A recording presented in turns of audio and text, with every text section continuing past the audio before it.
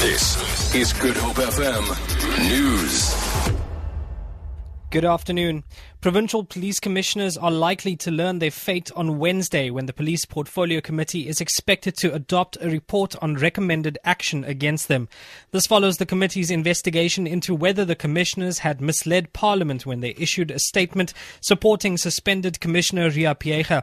This happened after President Jacob Zuma informed her of his intention to institute an investigation into her readiness to hold office.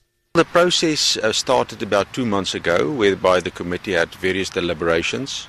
Members of SAP's management were called to the committee. There was also a process in the last meeting where members gave input in terms of possible findings. This coming Wednesday at 9 o'clock, members will get the opportunity to look at the draft report, also deliberate on it, give input, and after that we will finalize the findings as well as the recommendations. A family member of war veterans says it is the duty of all South Africans to honour soldiers who died in wars. Leslie van der Merwe was speaking at a Remembrance Day event in the CBD. She says she hopes for world peace. My father fought in the First World War. My brother, my husband, my nephews have all fought in the border war. And we've all got to remember that they saved us all from the tyranny of the First World War and the Second World War. And I think that's what's important for all of us. And there will continue to be wars, and we hope that someday we will have peace in the world.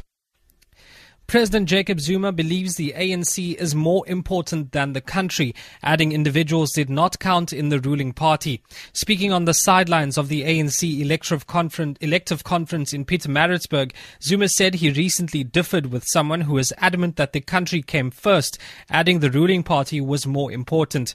He was speaking in his capacity as ANC president. He claims people who are not part of the ANC may be misled and could be oppressed further. Zuma says the country needs a conscious organization which could take people to their destination.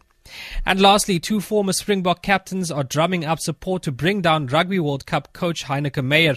Wynand Klaasen and Divan Serfontein have circulated a hard-hitting letter under the heading Heineke must fall among former Springboks.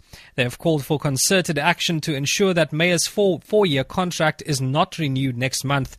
The pairs say South Africans should stand together to ensure they can again be proud of Springbok rugby and that players get the opportunities to develop. Klaasen and Serfontein say Meyer has blamed players' lack of skills as the reason for the World Cup disaster. However, they say the team was not being coached properly.